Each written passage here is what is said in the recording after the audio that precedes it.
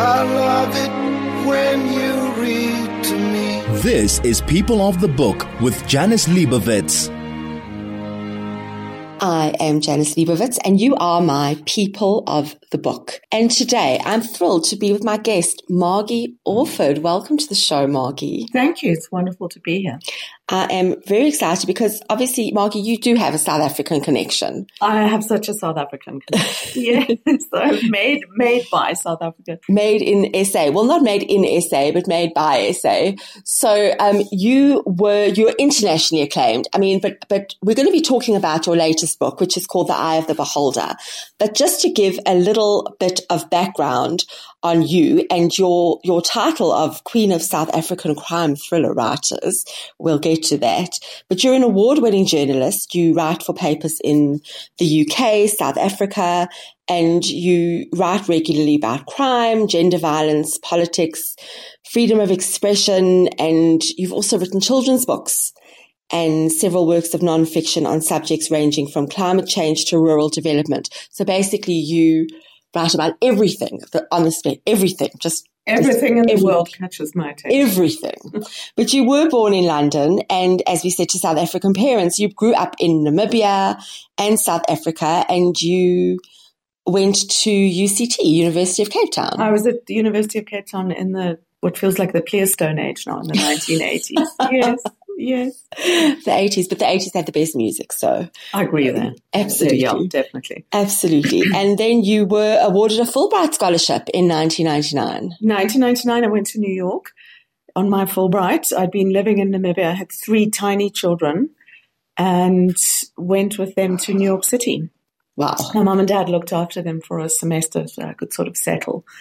And then I went off to New York. And in many ways, that trip shaped how I understood things and what I came to write about. I did a lot of work on Holocaust studies at the time and trauma theory, and it gave me a kind of understanding of how you tell narratives from the point of view of perpetrator and of victim. We were talking about that before the interview started. It also gave me a kind of distance from South Africa that I needed to understand the sort of tectonics of what had happened and the long duration of suffering and how to find the stories that brought that to life. Okay, and then you also have a master's in comparative literature. That's what I was doing in New York, yes. With my children, tiny children under the desk. But you now live in London. You're an honorary fellow of St. Hugh's College at Oxford. You're the president emerita of, is it PEN South? Penn South Africa. Yeah, Penn South Africa. And you were also on the board of Penn International. And when you lived in South Africa, you were also a patron of Rape Crisis. So, I mean, it's quite a long and quite an esteemed CV that you hold. I mean, I'm sure there's so much more than this. I mean, we could be here all day discussing this. Yeah. But your books and your Claire Hart novels, which is what you are so well known for, which earned you that title of Queen of South African crime thriller writers. You write about the female experience and about crimes against women and the trauma that they suffer. And that is predominantly the theme of your new book. But firstly, I have to ask you, why was this so long in the making? It's been almost 10 years. It was a very long time. Well, the Claire Hart books, which are actually being republished and reissued by Jonathan Ball in November, so if people want to get them again, they will be available. I looked then, when I came back to South Africa, I was very fascinated by the miraculous transition of 1994, the sort of superego of the Constitution, one of the best sort of human rights founded constitutions in the world, and why you had this undertow of unbelievable violence, which was particularly directed at the vulnerable, women and children, and why this society that we live in and that we love had turned on itself in this way. So the Claire Hart books were really an investigation of that. Claire Hart herself is an investigative journalist, as I was, and she just was looking and trying to work it out and telling the story. I always think you tell a story of a place much the best if you go through one person, one victim, see all the fallout in her family. I'm very interested in power, and I'm very interested in what people do with power and why they will be violent. I've actually written books about men. In a way, these books describe women who are subjected to violence, how it shapes them, but in a way it's trying to understand why men do these things, some men. And the long gap, I guess I just burnt out. I was exhausted. It's traumatic to look at things so up close and things. So in 2015, I had these 3 fellowships. I went to UK, one in Scotland, one in Italy. And I had started writing a 6th Clare Hart, which was an investigation into the production of pornographic images of children. And I just felt I was replicating this gaze. It was the same sort of criminal gaze. And I thought, I want to tell this story. And it took me such a long time to find a form which I could write about what it means to be turned into an object, what it means to be a thing. Writers are quite simple. I'm quite simple. So it really fascinated me. And it took me a long time. It was a difficult novel to sell. Then Me Too happened. And The Eye of the Beholder suddenly was a very easy novel to sell. I think the kind of extremity of it in some ways and the truthfulness of it, of what it means, was clarified for people especially after the Me Too movement. So some of the delay was me having a rest and trying to find a new form. Another was maybe the world caught up. Right. And the themes, so those themes have carried forward into this book, The Eye of the Beholder, and you haven't strayed from these tough issues, violence against women and children, but you've taken the themes and you have used them with your 3 main characters. And your 3 characters, there's Cora, there's her daughter Freya, and there is a young woman by the name of Angel. And we are going to get into a lot of information, a lot of detail about what these 3 women, what links them, what connects them, and the trauma that connects them actually. And we're going to get into that throughout the show. I love it when you read to me. This is People of the Book with Janice Liebowitz. You're listening to People of the Book, and today I'm interviewing Margie Orford about her new book, The Eye of the Beholder. So, Margie, obviously no spoilers. We never do that. It is difficult. It's difficult talking about a thriller because it's such a gripping book. It is gripping. I frightened myself when I was reading. It's tense. It's dark. Someone who listens to me often will know that dark thrillers are predominantly what I read, but, totally opposite from me, actually, because I'm not really a dark kind of person, but I'm fascinated. They fascinate me. Well, there's something about a dark thriller. I'm not such a dark person either, although my children might beg to differ. Oh, mine as well. There's something about a thriller that works, I think, a little bit like Perseus's mirror. Perseus is the one who slayed the poor Medusa. The mirror, the novel, this novel, I think, works as a mirror in which you can look at something that if you looked at it directly, silences you or kills you. It's too kind of traumatic or too difficult. But the thriller, these, I think, very dark thrillers, what they give you is a form in which they're held by the author. So you can look at these things trusting that you will be taken through all the events and that in the end you'll have this feeling of kind of triumph and a kind of solution in a way, a kind of way through. So that's how I think of my work as. Well, Cora, who is your main character, she is a painter. And what you've done with her is she's living in Scotland and she's an artist and she tries to turn trauma into art. And she has traumatic memories of a childhood in South Africa. There's a lot of allusion in the book, that things that are alluded to that are not, and I love that. I love when authors do that because it means that you trust your reader. You trust that your reader is intelligent enough to figure out what has happened, what is going on, and to figure out what you are saying and what this character has been through. And I love that because there's a lot of what is alluded to in Cora's past. What has happened, she grows up on a farm, on her family farm called Eden. By the way, my daughter's name is Eden, so I love that. And volatile.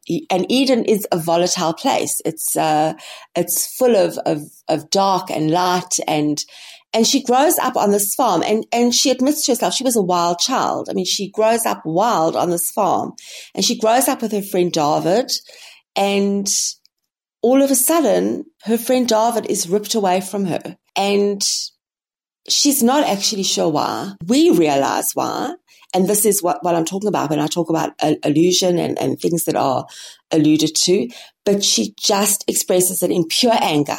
There's just anger as to why there is this separation. And that's one of her first traumas, actually. Yeah. So Cora Berger, I was thinking for your readers who are interested in art as well, a person who influenced me a lot in my thinking about it was John Berger's ways of seeing. And Cora grows up here in South Africa. I suppose she's about 50-ish. She's now working in the UK. And her main driver is, I suppose, a woman who falls in love with a man who has a terrible secret. So it's a sort of the nature of love. So she has a kind of fracture in her, which stems from her childhood. So with Cora, I was thinking, I don't know how to write an English childhood. I can't imagine them, really. I can see them, but I can't feel them like I know a South African one. What is a person who's shaped by experiences of early violence, of early loss and various things? So she carries that wound with her. She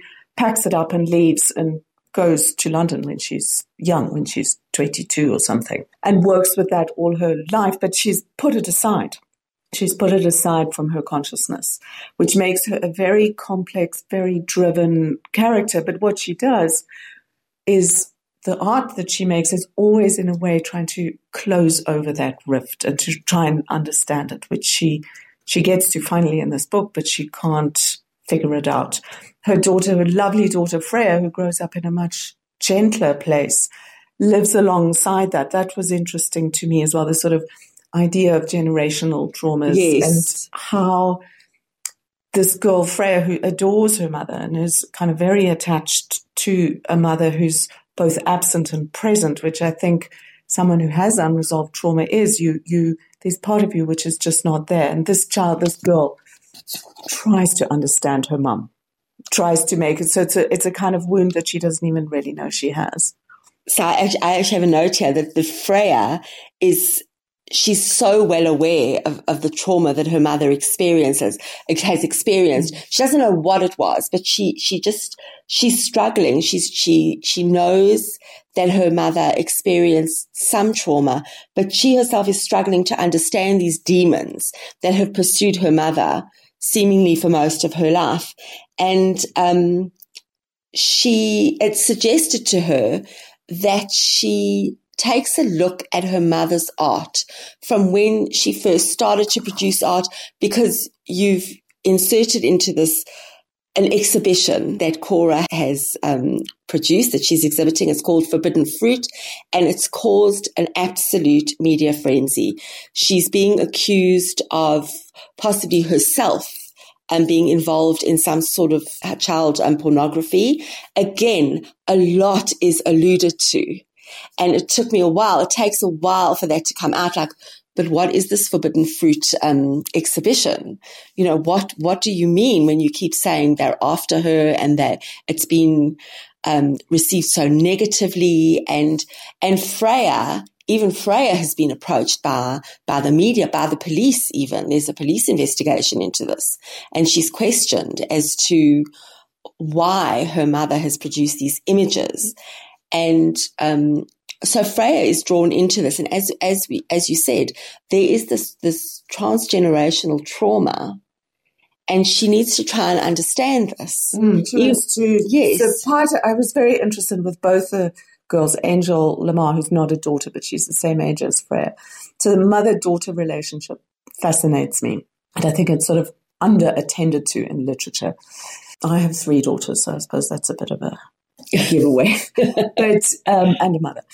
with Freya, the art that Cora produces, I was very interested in. So the thing is all about images and which are taboo and which are not taboo. So she is exploring a sort of traumatic experience of her own around adolescence, which she is kind of projected also onto her daughter. And I was interested in this idea of like, if you make the images yourself, are those then taboo compared to sort of pornographic image, for instance? I had much in mind the book Lolita by Nabokov. That was present in my thinking all the time about what those characters are, what an adolescent girl, being an ex-adolescent myself. And that realization, I think, that any woman will recognize, where you suddenly feel for the first time a male gaze, what it's to be looked at as a sexual being. And it happens way too young for most girls, and you're suddenly shocked. You're just for yourself. And then suddenly there's this look on you which makes you see yourself from the outside. And that to me is one of the splits. It's like a psychosexual split that affects most women, I think. Also in a gaze which is very patriarchal and misogynist and all of that. But how to tell that story, that was the complicated thing. How to navigate those things and the closeness between mother and daughter. I mean, Freya to me is very interesting how she emerged, because she, in the writing, grew more and more as a character, and she always was sitting somewhere near her mother. It's like she's, instead of the mother being hypervigilant of the child's hypervigilant of her mother, always keeping an eye on her, always waiting for her to come back, watching her, trying to protect her in a way. And I think our daughters do that sometimes. They end up doing that for their mothers. But with the artwork, it's like how you can't look directly at traumatic experiences, especially traumatic sexual experiences. It always is in representation, even if it's language with your therapist, or trying to put it into a form which approximates who you were before the thing happened and who you are now afterwards. So the use of art, and I've used it in other books as well, it's a sort of instinctive thing, because we can only approximate what happened. You can't reproduce Absolutely. it. But it is also, I just want to say, there's something to me which is about creativity, about women's creativity, which speaks of resilience. It's a determination to make beauty out of something that was chaotic and hideous. And to me, that was the resonating theme throughout the book, that all these women, these three women, are all on their own path of self-discovery. And they've encountered betrayal, disappointment along the way, but they are determined not to be victims.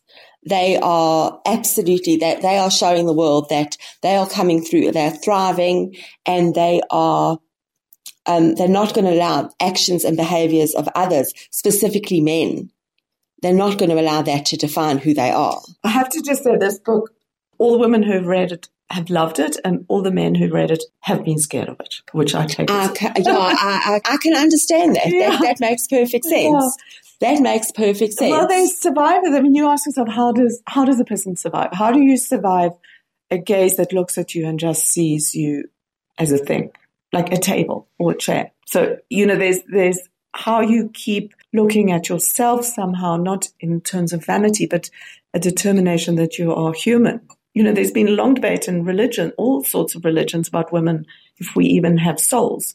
So it kind of, in a way, situating, starting out in Eden, like how do women fit in a world that's uncertain about them? Christianity was very uncertain about it. The Greeks were not sure. Aristotle had a long debate about whether women actually had souls or not. So it's an old cultural debate, but art itself, making things, is saying, I'm a person, I'm a human being, right. Take me into account. And it's also a form of witnessing and record. You know what I mean? You say, I was here. And we're going to get into that throughout the show. I love it when you read to me. This is People of the Book with Janice Liebowitz. Okay, so we've spoken about Cora and Freya and the mother-daughter relationship and trauma and transgenerational trauma. Let's talk about Angel. So Angel is living in this very snowy and desolate Canadian landscape, which to some might seem odd for a young woman to isolate herself like that. And she's living there and she seems to be running away from her past. And she cares for and she tracks wolves in the area. And she has set up a viewing cabin. It's on the grounds of this art dealer, and his name is Yves Fournier. Excuse my pronunciation. I don't know how to say it either. Yes, Yves Fournier will do. And all of a sudden, this man disappears, and the reader might wonder, why is she so hell-bent on finding him? You know, it seems to be a lot more than just caring about, well, where is he? Because my cabin is somewhere on his grounds, and she's hell-bent on finding him. And then you wonder, well, how does her life intersect with his life, with Cora, with Freya?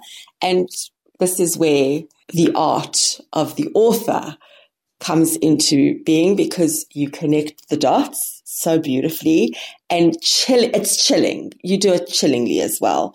And it's not only because of the snowy, cold backdrop. It's the story. It's confrontational and it's very uncomfortable. It blurs lines, and you really, I mean, you explore a lot of real life fears, especially for men, as you've said. And who is Angel? Tell me about Angel. Angel she came into my mind many years ago, actually, long before I wrote this book. This character just appeared, and I saw her. She's sort of very kind of self-contained, and she's a figure of vengeance. And one of the things that has always interested me is people who have been subjected to violence. And this I actually learned from working with perpetrators. I worked in a prison in France for over a year doing creative writing workshop. I also worked with a group of 15 men there. And what really fascinated me about these men, it's also published by Jonathan Ball actually, their writing, was what happens to people who early on in their lives are subject to intolerable violence. Where does the soul go? Where does the questing, lively capacity of a human being go? So Angel has been subjected to, her mother is killed, her mother dies, and this lost mother haunts her through the whole book. She's never sure about what her mother knew, about what happened to her with her stepfather. That's not too much of a spoiler, but why she left her, this sort of abandonment. And so Angel is on a mission. I could say it simply. Her mission is basically to take out every single man who ever looked at her on the internet. And the kernel, I suppose, of that character came from an investigative story I did many years ago in Cape Town, which was looking at a man who'd set himself up as a photographer in Cape Town, and then he duped and drugged. I interviewed 5 young women, really young. I think Marie Claire published this story. And so this was in the early 2000s, like, you know, when revenge porn and this sort of stuff that we're also familiar with now that we've forgotten to be horrified was absolutely new. And one of the girls said to me, it never stops. I saw some of the footage of what had been done to her, and it was horrifying. She said to me, this crime never stops. She says, even when I'm asleep, someone is watching somewhere. And it stayed with me. This is like where Angel comes from. What happens if you have a crime that never ends? It's not possible to recover. It's not. How do you go on? Because that's the time I was working for with Rape Crisis. And one of the things, you know, the sort of cliche because it's true, I think, for most people with therapy, is that if you do counseling, if you talk about it, there is a point in which this traumatic event, which stays in the present in an uncanny way, to reference Dr. Freud, moves into the past. And then you can get some distance to it, like Cora's tried to do. You can create some sort of thing and go on with your life. But what happens if a crime has been done to you, which just goes on and never ends? And so that's Angel's origin, a person who's a victim of a crime that never, ever comes to an end. So her desire for revenge will never come to an end. There can't be any justice, you know what I mean? Because this crime is repeated. So I think that was the unsteady ground at the center, unsteady in the best way, because it's made it so complicated to write. And her's such a fascinating character, with a person who's cut off everything in her that's loving and resilient and creative. But you see with the wolves and her capacity with nature, there's some little vignettes where you see her connecting with a little child, where you can see what was distorted in her. And of course, she's now on this man she's been watching, along with the wolves, disappears. Where has he gone? I was interested as well in the book, where and how do women collude with the violence that men do? Because it happens often in all sorts of complicated ways. So that's what she is doing. She's the kind of pulse of that. And of course, she spent a lifetime looking for a lost mother. So in a way, it's these two daughter figures, the sort of dark and the light daughters. And Cora is the kind of mother figure. And it's a hunt. And the interesting thing is that you're saying it's a crime that never ends. And on the flip side of that coin is these men who think the opposite. They think they've committed no crime. They think there's no crime. Yes. These are pictures and it's not doing any harm. Yeah. And each one is a crime scene. And each one is a crime. Yeah, I mean, there's something really simple. I mean, it's not complicated for me, the origin. When I was doing the Claire Hart stuff, I remember a cop who helped me a lot with sort of how the gangs worked and stuff. He told me that, I remember it was just a passing thing that these gangsters will sort of film, I was looking at things around tick and methamphetamines and stuff. He said they'll film these girls and then use that as a way of blackmailing them and as an easy way of making a profit. And it's so simple. And yet it takes a person's whole life from them. Yes. It's like, that sort of idea that your soul is stolen. So in a way, Angel, in her looking for these men who've looked at her, in some sort of atavistic way, she's trying to get herself back, get her soul back. So the interesting thing about this book, and I always say what draws me to certain thrillers and to certain whodunits and psychological thrillers particularly, is that often the main characters are completely unlikable. And I did find in this book that Cora and Angel, they don't really endear themselves to the reader. They're not warm characters. And it makes the book so much better. I like Cora. I found, for me, I didn't, she's not someone I warmed to, neither is Angel. It makes the book better. But I find that with a lot of psychological thrillers and a lot of similar books, you want to know, but the only difference with this was you wanted them to come out on top. You knew what their goal was. You knew they didn't want to be victims. They didn't deserve to be victims.